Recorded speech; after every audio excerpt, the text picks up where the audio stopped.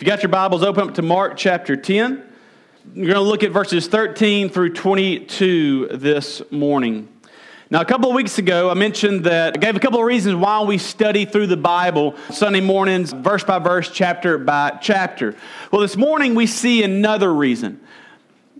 You know, a lot of times when we read, especially the Gospels, and it's just kind of story after story after story, sometimes we just kind of look at those just kind of disconnected stories. But when we're reading through or studying through a book, what we see is that as the author wrote this, they did not just randomly choose these stories to throw in there. And while the stories might not be connected, maybe they've got different characters or they happen in different settings, a different part of the country or of the landscape. The thing that is being taught is what connects them. And so when we read through or study through a book like this, and we're going through verse by verse, what we see is these kind of themes that flow throughout different stories that otherwise aren't connected. So this morning, we're going to look at two different stories. One is as children come to Jesus and how Jesus interacts with them, and one with a rich young ruler who comes to Jesus. And both stories are connected with how we enter into the kingdom of God, or how we respond to God in our life as believers. And so the idea that we're going, kind of this common thread this morning is how do we enter into God's kingdom, or how do we approach God, or how do we come to God? If you do not know Jesus Christ as your Lord and Savior, then the way this message is applied to you is, if you want to be saved, this is kind of the attitude that you come to Jesus with. For those who are believers, this is the attitude that we need to have as we walk with God, as we strive to obey Him and follow Him. And so this morning, we're going to see these two different stories, but we're also going to see how they connect with this common theme. So what we'll do is we'll just kind of take each story one at a time. And so what we'll do is I'll read verses 13 through 16 right now, then we'll pray, we'll kind of cover this, and then we'll read the second story. So let's just start verses 13 through 16 of Mark chapter 10, and then I'll pray. It says, "And they were bringing children to him that he might touch them, and the disciples rebuked them. But when Jesus saw it, he was indignant, and said to them, 'Let the children come to me. Do not hinder them, for to such belongs the kingdom of God. Truly I say to you, whoever does not receive the kingdom of God like a child shall not enter it.' And he took them in his arms and blessed them, laying his hands on them." Let's pray. Father God, we come before you now. We thank you for your word, that it is living and active, God, that is sharper than a two-edged sword. Father God, that cuts down to our heart, God, to our soul, to the core of who we are. And Father God, I pray that in that this morning, Father God, for anyone in this room who does not know you as Lord and Savior yet, God, that would change this morning, God, that they would be captivated by your love and your grace, and they would respond to that. Father God, I pray for those in this room who are believers, Father God, that we would be reminded of the attitude that we need to have, or the characteristics in our life as we approach you, God, to make sure that we are living lives of obedience and living lives, God, that glorify and magnify you. We love you. We thank you. I pray that you would speak louder through your word and your Holy Spirit, God, than my feeble voice ever could. It's in Jesus' name we do pray. Amen. All right, the first thing that we see in this passage in verses 13 through 16 is that we enter God's kingdom humbly and dependently. Now, verses 13 and 14 kind of set the stage for verse 15. They're kind of setting the context. They're kind of setting our picture for kind of the main teaching point that comes in at verse 15. So in verses 13 and 14, we're going to look at them because they set the stage, but we're also going to chase a little bit of a rabbit. Then we'll get right back on the path of where we're going this morning. But verses 13 and 14 give us two different ways that Jesus and the culture interact with these children. We're going to see two different views. We're going to see how the culture views children through the disciples, and we're going to see how Jesus views children. Then we're going to walk away with something to learn from that. Then we're going to get back on the path of looking at how we enter the kingdom of God. So verse 13 says this, "And they were bringing children to him that he might touch them, and the disciples rebuked them. So this is going to be the cultural view of children. If you remember a couple of weeks ago when we talked about just previously, there was a passage in chapter 9 where children were being brought to Jesus. And there's this cultural view at this time that children were seen as, at least socially, kind of less than.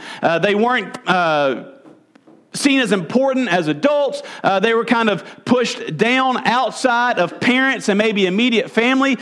People just did not want to have to worry about children. Kind of the whole children should be seen and not heard. They had no rights. They weren't viewed as important. They couldn't offer society anything. And so people didn't invest much in children outside of the family.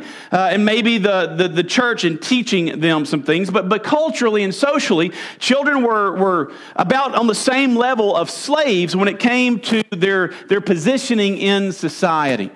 And what we see is the disciples kind of accept this ideology, or they accept this kind of cultural view on children. As parents are bringing their children to Jesus, what would happen in this time is parents would bring their kids anywhere from birth to 12 years old, bring their kids to a rabbi or a teacher, for that teacher to bless them, to kind of pray a prayer over them or say a blessing on them and on their lives. And so you have these parents bringing their children up to Jesus, who at this time is seen as the greatest rabbi. He's traveling around, he's teaching. People are marveling at the things that he's saying. They're marveling at the things that he's doing. And so these people are bringing their children up, wanting this special teacher to bless their child. And the disciples are basically saying, look, he's not got time for this. He's too busy. Your children are not important enough to bother Jesus and to take up his time. So get them out of here.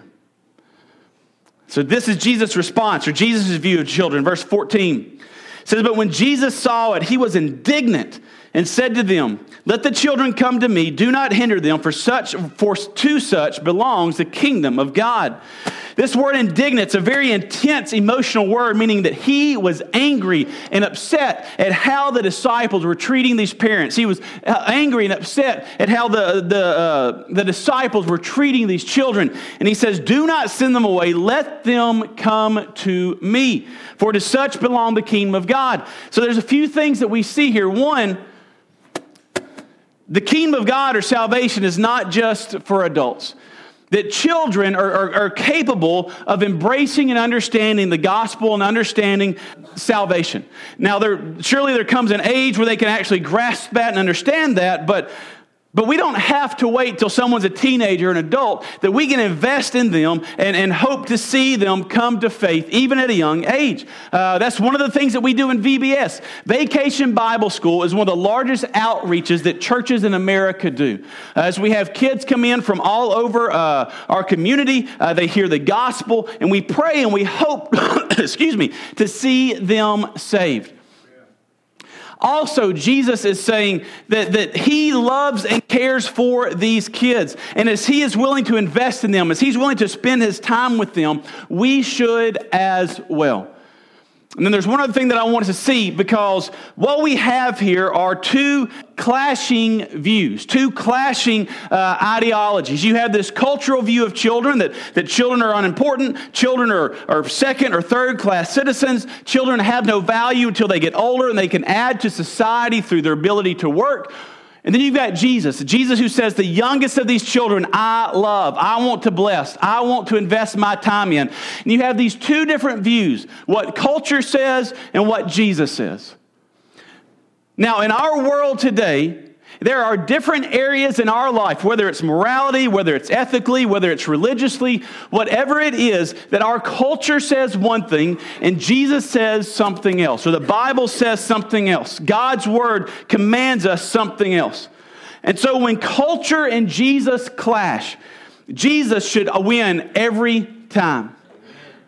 When there is an issue in our life, and maybe our world says one thing and the Bible says something else, Christians are commanded in those situations to live counter-culturally.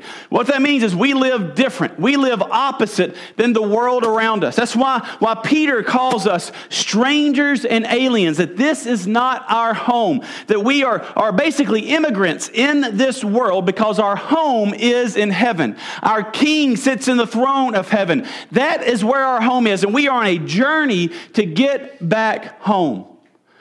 And while we are here, we are strangers and aliens. And that means we follow the commands, the leadership of our King. And while we are on this world, when our culture says something different, when our culture says sex is just for fun, when our culture says that gender and sexuality is fluid and it doesn't matter, when our culture says step on people to get what you want, when our culture says money is the most important thing, or power is the most important thing, or authority and control is the most important thing, when our culture says one thing and God's word says something else, then we strive to be countercultural and follow God's word, follow God's standard, and follow God's commandment. With these disciples and the children, the culture said one thing and Jesus said something else.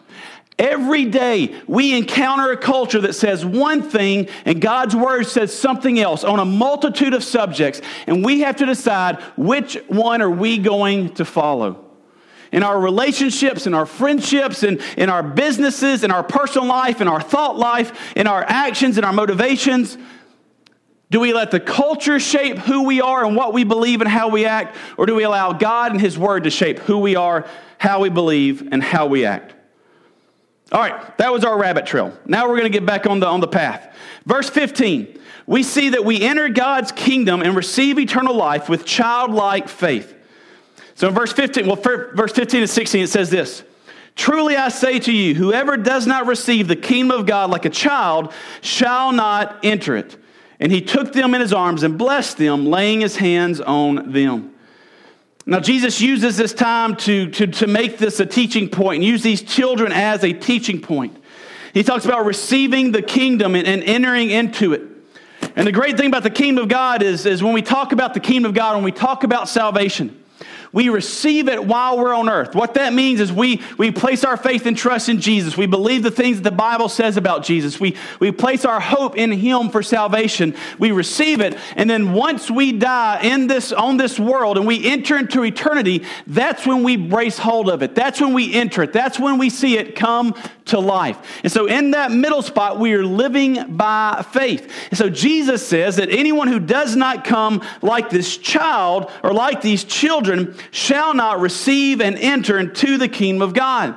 So that raises the question, what does it mean to receive this like a child? What does it mean to receive salvation or receive the kingdom of God or receive the gospel like a child? 3 things I got for us. 1, we enter believing the basics. What this means is children have a limited knowledge. And that's not to say anything bad about children, but as you're a child, you have a limited knowledge. And then as you grow up and as you mature, as you gain in age, you gain in knowledge, you study more, you become smarter. Well, when it comes to coming to Jesus, we don't have to be theologians. You don't have to have any single Bible verse remembered or memorized. You don't have to know the books of the Bible and the order that they're in. You don't have to know all the stories. To come to Jesus for salvation, all you have to know is that God loves you. He loved you enough to send His Son to die for you. He died for us because we are sinners and we are guilty, and we need to be forgiven by our sins by Jesus Christ. And we do so by placing our faith and trust in Him as our Lord and Savior. That is how we enter the gospel. Not by being able to know everything. Not by being able to quote 1,000,000 scriptures. Not by being in church for 50 years. We come to know Jesus Christ through the basics of the gospel. The very basics and foundations of what Christianity is built on. The fact that we are so sinful and so separated from a perfect, holy God that He had to love us enough to send His Son to die on the cross for us, to rise 3 days later so that we might have life and that we might be forgiven and adopted into His family. That's all you have to know to become a Christian. To share the gospel with someone, that's all you have to know, or the basics. You don't have to have every question figured out. You don't have to be this theologian that sits around for 8 hours a day and just dwells on the deep things of God or the deep things of the Bible. All you have to know are the basics. Secondly, we enter trusting who Jesus is and what Jesus did. As you come to God for the sake of salvation, of entering into the kingdom, you come with this dependent trust, trusting that who Jesus has said that he is and what Jesus had said he's going to do, that he will fulfill that. That you come trusting him as a child, knowing that what he has promised, he will fulfill. You come without doubt. You come without cynicism. You come without questioning, and you say, Jesus has said that he is God. Jesus has said this is who he is. Jesus has said that he has died so that we could have life. These are the things that Jesus has said about himself. I'm going to trust him with my life. I'm going to lay my eternity in his hands. I'm going to ask him to forgive me and confess him as my king and live a life of obedience because of who he is and what he has done for me. My kids, if I tell them I'm going to do something, they trust me. They don't question me. Now, sometimes I fall through. I'm not perfect, and sadly, sometimes I don't keep all the things that I tell them I'm going to do. I try my hardest, but they trust me regardless. How much more, a perfect God who keeps all of his promises perfectly, we should come in with that childlike faith, or as a child, trusting, dependent on him, understanding how much we need him.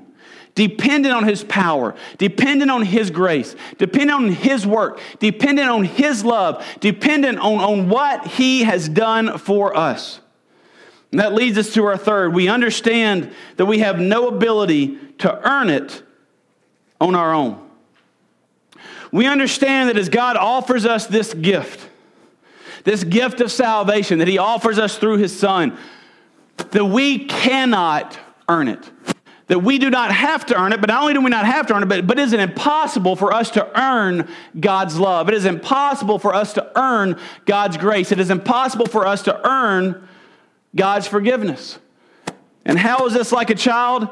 If I give my kids a gift, if I give them a toy, if I give them some ice cream, if I give them whatever it is that they want, Abigail does not stop and say, hey, Dad, thank you, but first let me go get some money out of my piggy bank so I can help pay for this.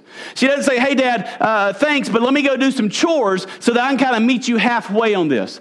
No, she jumps up and down and she gets giggly and excited because her father who loves her, or her parents who love her, are giving her a gift because they love her. So she accepts it wholeheartedly without trying to earn it, without trying to try to get something. She just takes it because it comes from the Father who loves her. In the same way with salvation, we don't go to God and say, all right, God, I understand that what you've done through Jesus. Now let me do so much to kind of get myself to a certain level. Let me kind of clean myself up to a certain point, or let me kind of start living better, and then I'll accept you and we'll kind of meet halfway. There is no meeting halfway when it comes to God. There is no meeting halfway when it comes to us in a relationship with him. Look, Jesus, or God, is way up here. God is past the ceiling, and we're on the bottom of my boot. There is no way for us to climb up to perfection from where we are at. So perfection came down, and he offers us a free gift through his Son and what his Son has done. And we do nothing to earn it. We just trust him. We believe him, and we place our faith and trust in him. This is not a meet God halfway scenario. This is not, okay, God, you do this, and then I'm going to do all this stuff to kind of pay you back. We wholly and freely and graciously and gladly accept the gift that God gives us, knowing that there is nothing we could do to earn it from him. When Jesus' first sermon in the book of Matthew, it's the Beatitudes, it's the Sermon on the Mount. He starts with the Beatitudes. And the first Beatitude is, blessed are the poor in spirit. That poor in spirit is being recognizing yourself as a spiritual beggar who has absolutely nothing, crying out for the help of someone else, because if someone doesn't help you, if someone doesn't toss a coin or a dollar your way, then you will be dead. It is absolute destitution. And so we cry out to God with that same heart, that same attitude, that same poverty in spirit, saying, God, without you, I've got nothing. And so we come to God knowing that we cannot earn it. That's what that childlike faith looks like. And not only does that childlike faith look like that when it comes to salvation, but it's also how we live. As believers, we live continually trusting God with that same dependence, saying, God, I am desperately in need of you every step of every day. If I'm going to walk in obedience, if I'm going to love you, if I'm going to stand against temptation, then God, I need you. I am dependent on you. God, I understand that my standing before you is not based on what I do, that I cannot earn favor from you. But my standing before you, the fact that you look at me and you can love me and you don't see my sin anymore, it's not because of how good I do now that I'm saved. It's still because of what Jesus Christ did for me. The things that we stand on at the point of salvation, we stand on whether you've been a Christian for 5 years or 10 years or 50 years or 70 years.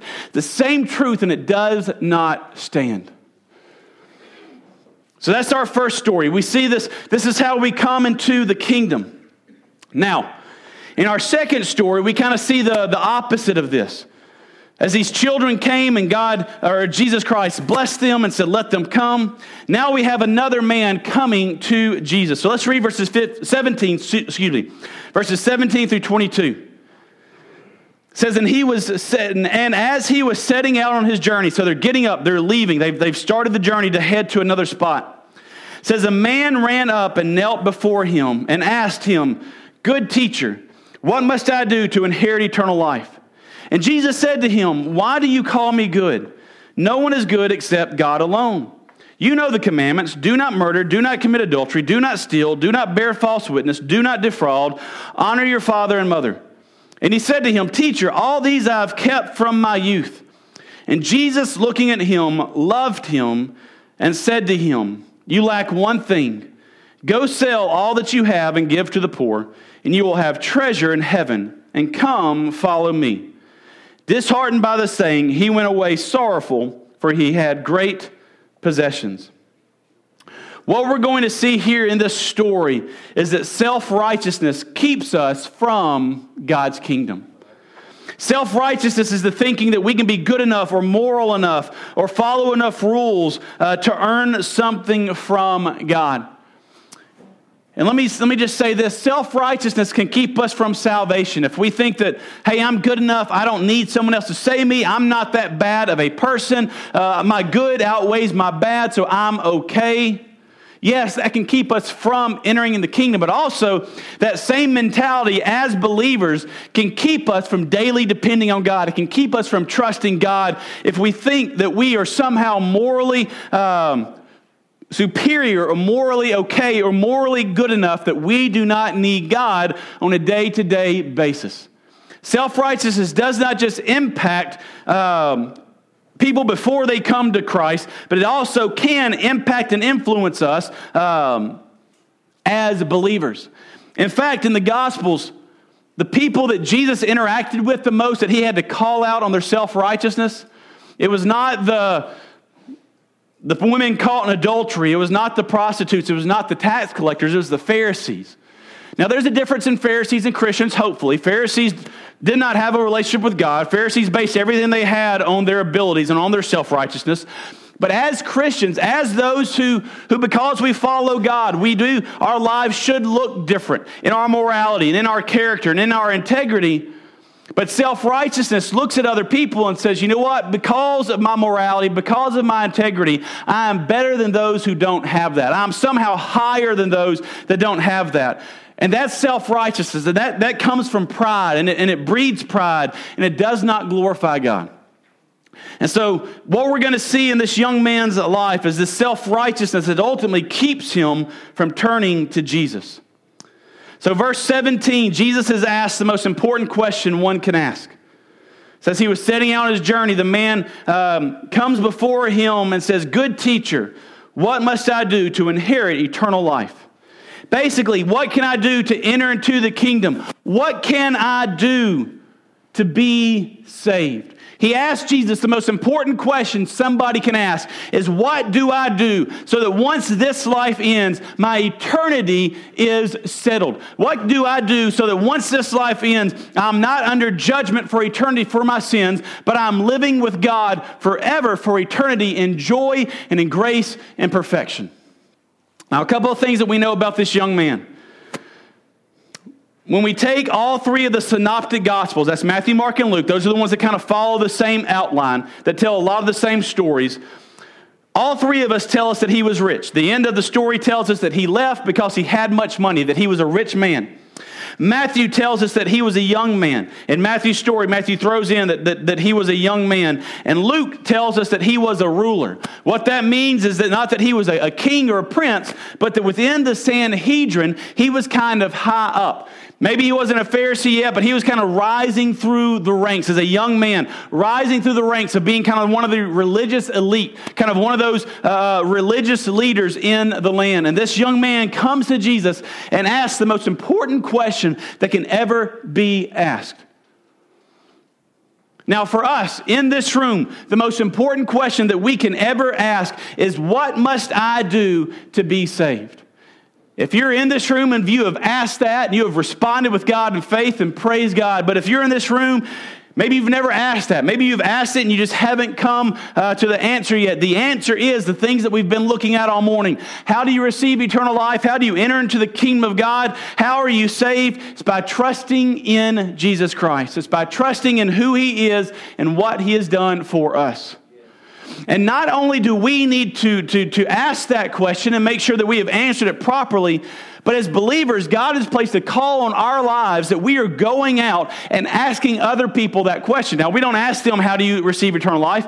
Or maybe that is how you want to ask it. But we approach people with this question, hoping that they will understand their need for a Savior. Do you want to know how to receive eternal life? How do you accept eternal life? What does it mean for you to be saved? What happens to you after you die? Whatever we can ask to move into a conversation where we can talk about the gospel, that's part of the call that God has placed on our life as believers.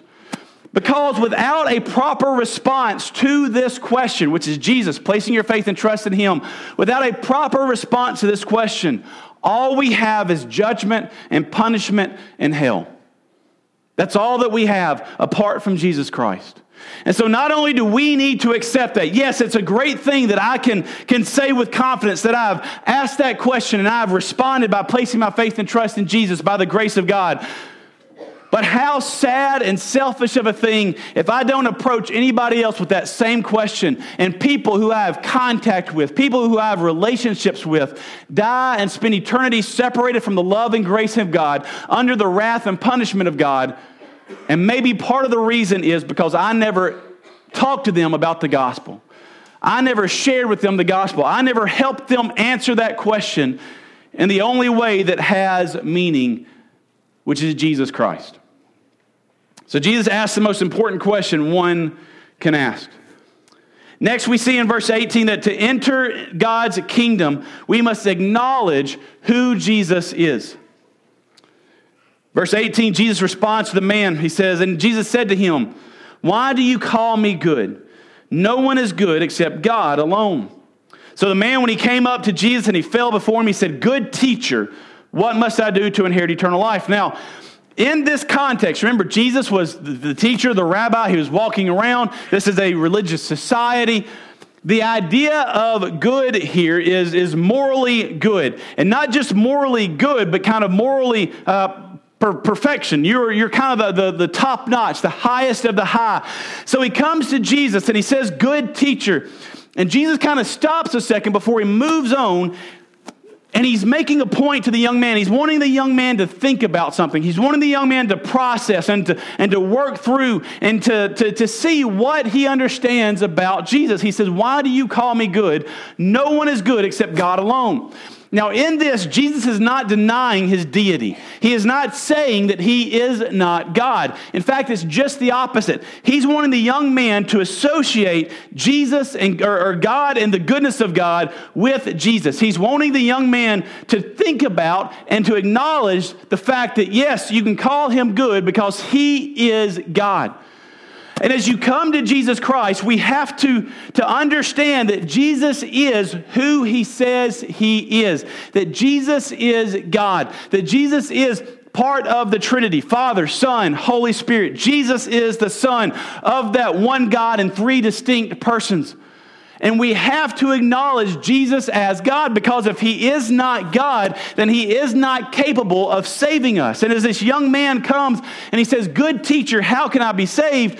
Jesus is saying, do you understand? Do you truly grasp? Do you truly believe that I am not just a teacher out here? I'm not just a good rabbi. I'm not just a super smart guy, but I truly am God. That if you're wanting to find salvation, I'm where you find it. Not because that I'm just a good teacher or a great moral man, but because I am God in the flesh. It is imperative that we understand who Jesus is. Jesus was not just the first created thing that God ever made. Jesus was not just this being that was higher than the angels. Jesus is God.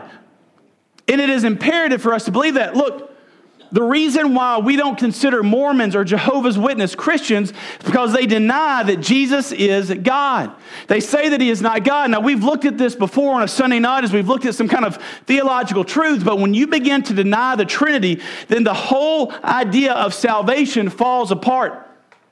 If Jesus is not God, then he does not have the perfection or the power or the authority to satisfy God's wrath for our sins. We have to believe that the Bible, or that as what the Bible says about Jesus is true. And the Bible says that Jesus is God. Jesus told the Jews as they were arguing about something, he said, before Abraham was, I am. He was calling himself God. He was using the statement that God told to Moses, when you go to the Israelites who are in Egypt and they say, who sent you? Tell them, I am sent you. Jesus said that, and the Jews were so mad that they wanted to stone him to death for blasphemy because he claimed to be God.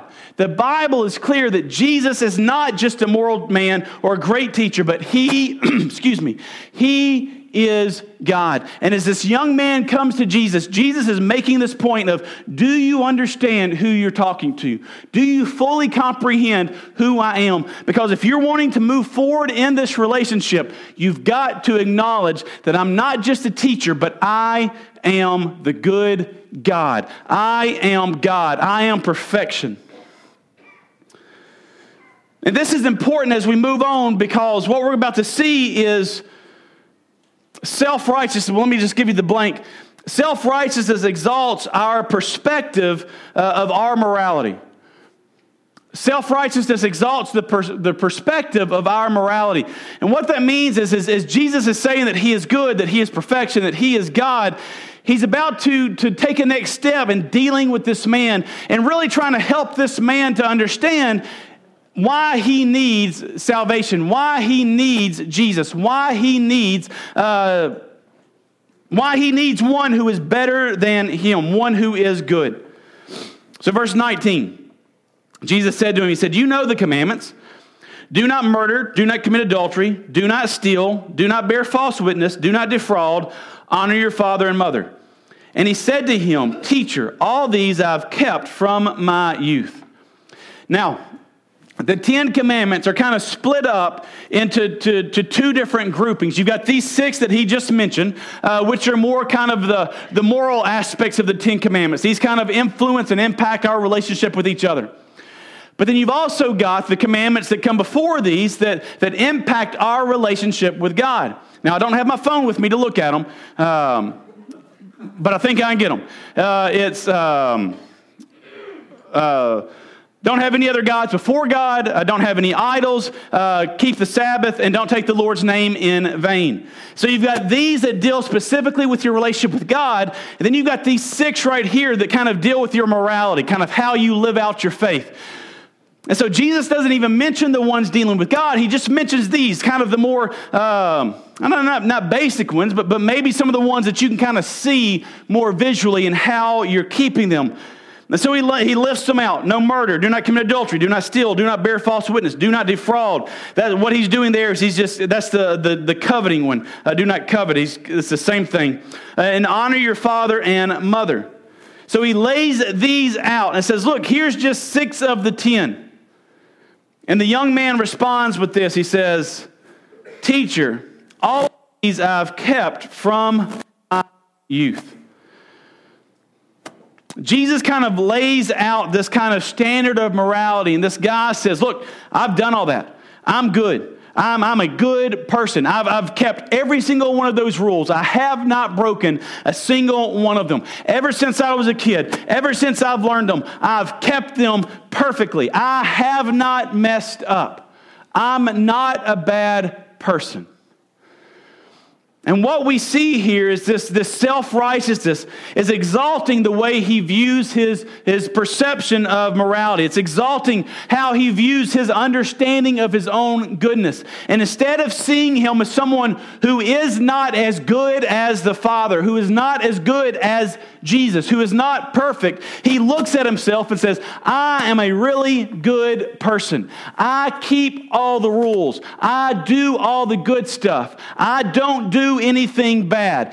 I am a really good person. And this self-righteousness kind of bubbles up, and it blinds him to his own immorality. It blinds him to his own sinfulness. It blinds him to his own need for Jesus. Look, I grew up in church, and I grew up a very moral kid. But I did not keep the 10 commandments perfectly. And even if I had kept these 6 commandments perfectly, but the commandments between me and God would still have been off. And the point that Jesus is doing while he does just these kind of the moral commandments rather than the ones that deal with God is he wants him to see, look, before we even get to those, here on these 6, you've broken these, and the guy completely misses it because of his self-righteousness, because he views himself so morally good that he does not see his need for a Savior. Look, no one likes it when you talk about sin. It's not fun. It doesn't make us feel great. It doesn't make us feel super good. But we have to discuss sin as believers, one, because God commands us to, as believers because we've got to deal with our sin as we walk with God. But also, if we don't understand our sinfulness, then why in the world would we need a Savior? If we don't understand that we are sinners bound for hell justly because of what we've done, then why would we need to trust someone else? Why would we need to lay our life at his feet? Why would we need to confess him as king? So Jesus is trying to move this young man to understand that he is a sinner in need of a Savior. But his self-righteousness exalts his own morality to where he views himself even above failure and above needing a Savior. Now, once again, if you're in this room, if you have not placed your faith and trust in Jesus, then the way we apply this to your life is that you have to understand that because of any human being, even me before I became a Christian, because I had lied, or I had thoughts that I shouldn't have had, or actions that I shouldn't have committed, or motivations that I shouldn't have had, I was a sinner. From a child, I had sinned and broken God's commandment. And because of my sin, what I deserved was God's judgment. And I had to acknowledge, as I came to God, as I came to Jesus Christ, I had to acknowledge my sinfulness. I had to acknowledge that I was a sinner who desperately needed a Savior.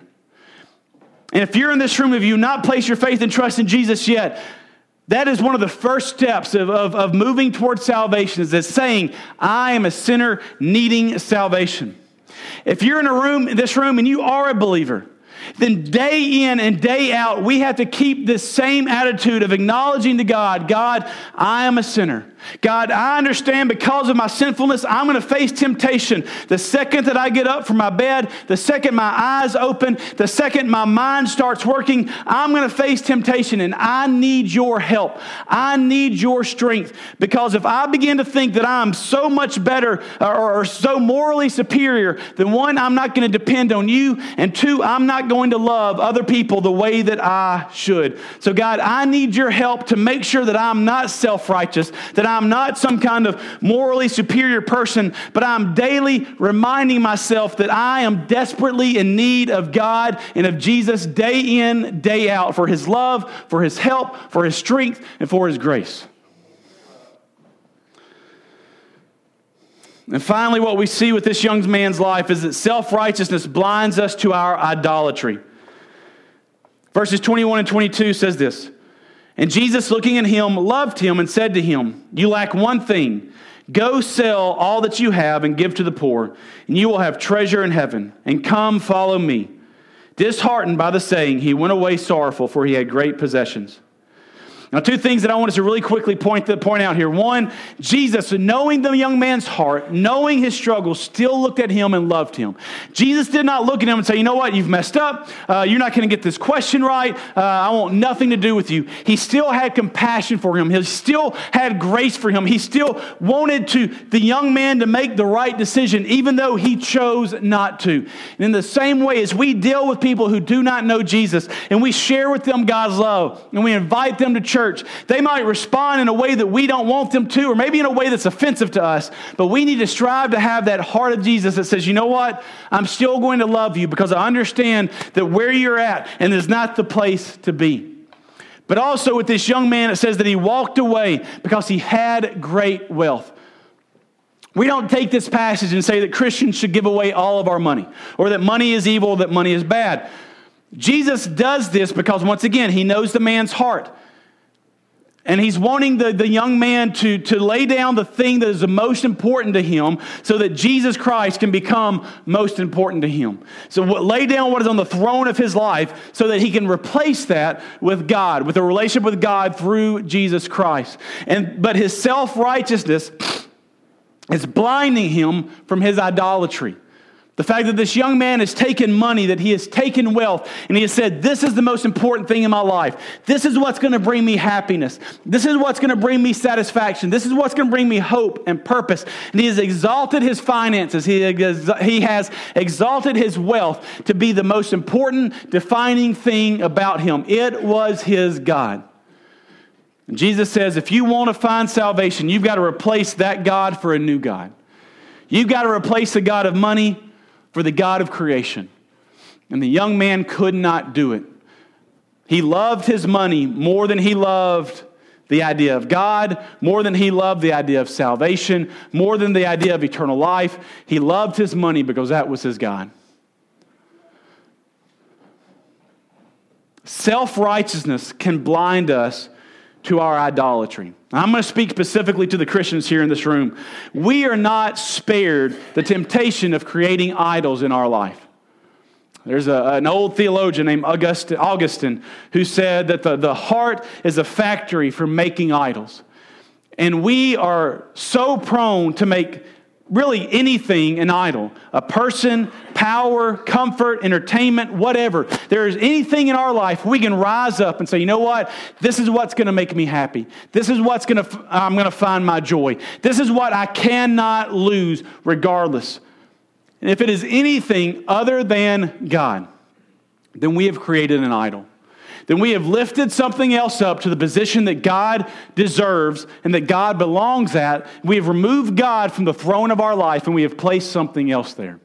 As Christians, we have to be aware every single day that we are keeping God on the throne of our life and that we are not exalting or lifting something else up to take that spot. That God is our God and nothing else. That God is our King, that He is the one who leads us. He is the one that rules us. He is the one who loves us, and so He is the one that we follow. Because if we're not careful, we will allow something else to take superiority or to take that ultimate spot of affection and love and desire in our life other than God. So in this, we see this contrasting two different stories. Now, once again, if we're just jumping around, we might miss this. But as we read through the book, we see Jesus take these children and say, this is how you enter the kingdom of God. Dependently, trustingly, not trying to earn it as a child would. And here's how you don't. With self-righteousness, the exact opposite. Thinking that you can earn it. Thinking that you're good enough. Thinking that you can somehow create the scenario where God owes you something. And these contrasting stories show us what it means to move into the kingdom of God, to trust God, and to walk with God. So my question for us this morning, one, is that young man asked that greatest question that he failed to answer correctly. What must I do to inherit eternal life? If you're in this room hearing my voice, Are you sure that there has been a time in your life when you've repented of your sins and placed your faith and trust in Jesus? Can you answer that question correctly? If not, God offers grace. The Bible tells us that anyone who calls on the name of the Lord will be saved. That can be this morning, regardless your past, regardless your history, regardless your sinfulness, God is big enough to forgive if we turn to Him in faith, asking for salvation, asking for forgiveness. You can do that this morning. We'll have a time of response here in a second, and I'll be standing up front, and you can come and talk to me, and we can work through that. If you're in this room and you know that you are a believer, what I want us to do during this time of response, before we sing, or while Deborah sings, before you start to sing, I want you to spend some time praying and asking God, God, are there any idols in my life? God, what are the things that are prone to become idols in my life that I need to be on guard against? So that when we leave this morning, we have all dealt with God so that we know beyond a shadow of a doubt, through confession, through repentance, through just dealing with God, that He alone is on the throne of our hearts. Because if we want to make an impact in the world around us, and if we want to live a life that glorifies and worships Him, He has to be on that throne. Let's pray. Father God, we come before you now. We thank you for this time. We thank you for your word, God. We thank you for the grace that you have offered us through salvation. Father God, I pray right now, Lord, that as we have this time of response, this time of invitation, God, I pray for anyone in here who does not know you, that would change this morning. God, I pray for those who do know you, Father God, that we would make sure that our hearts are set and focused on you. Father God, that we have nothing else sitting as the king of our life, but you and you alone come first. Father God, we love you and we thank you. It's in Jesus' name we do pray. Amen.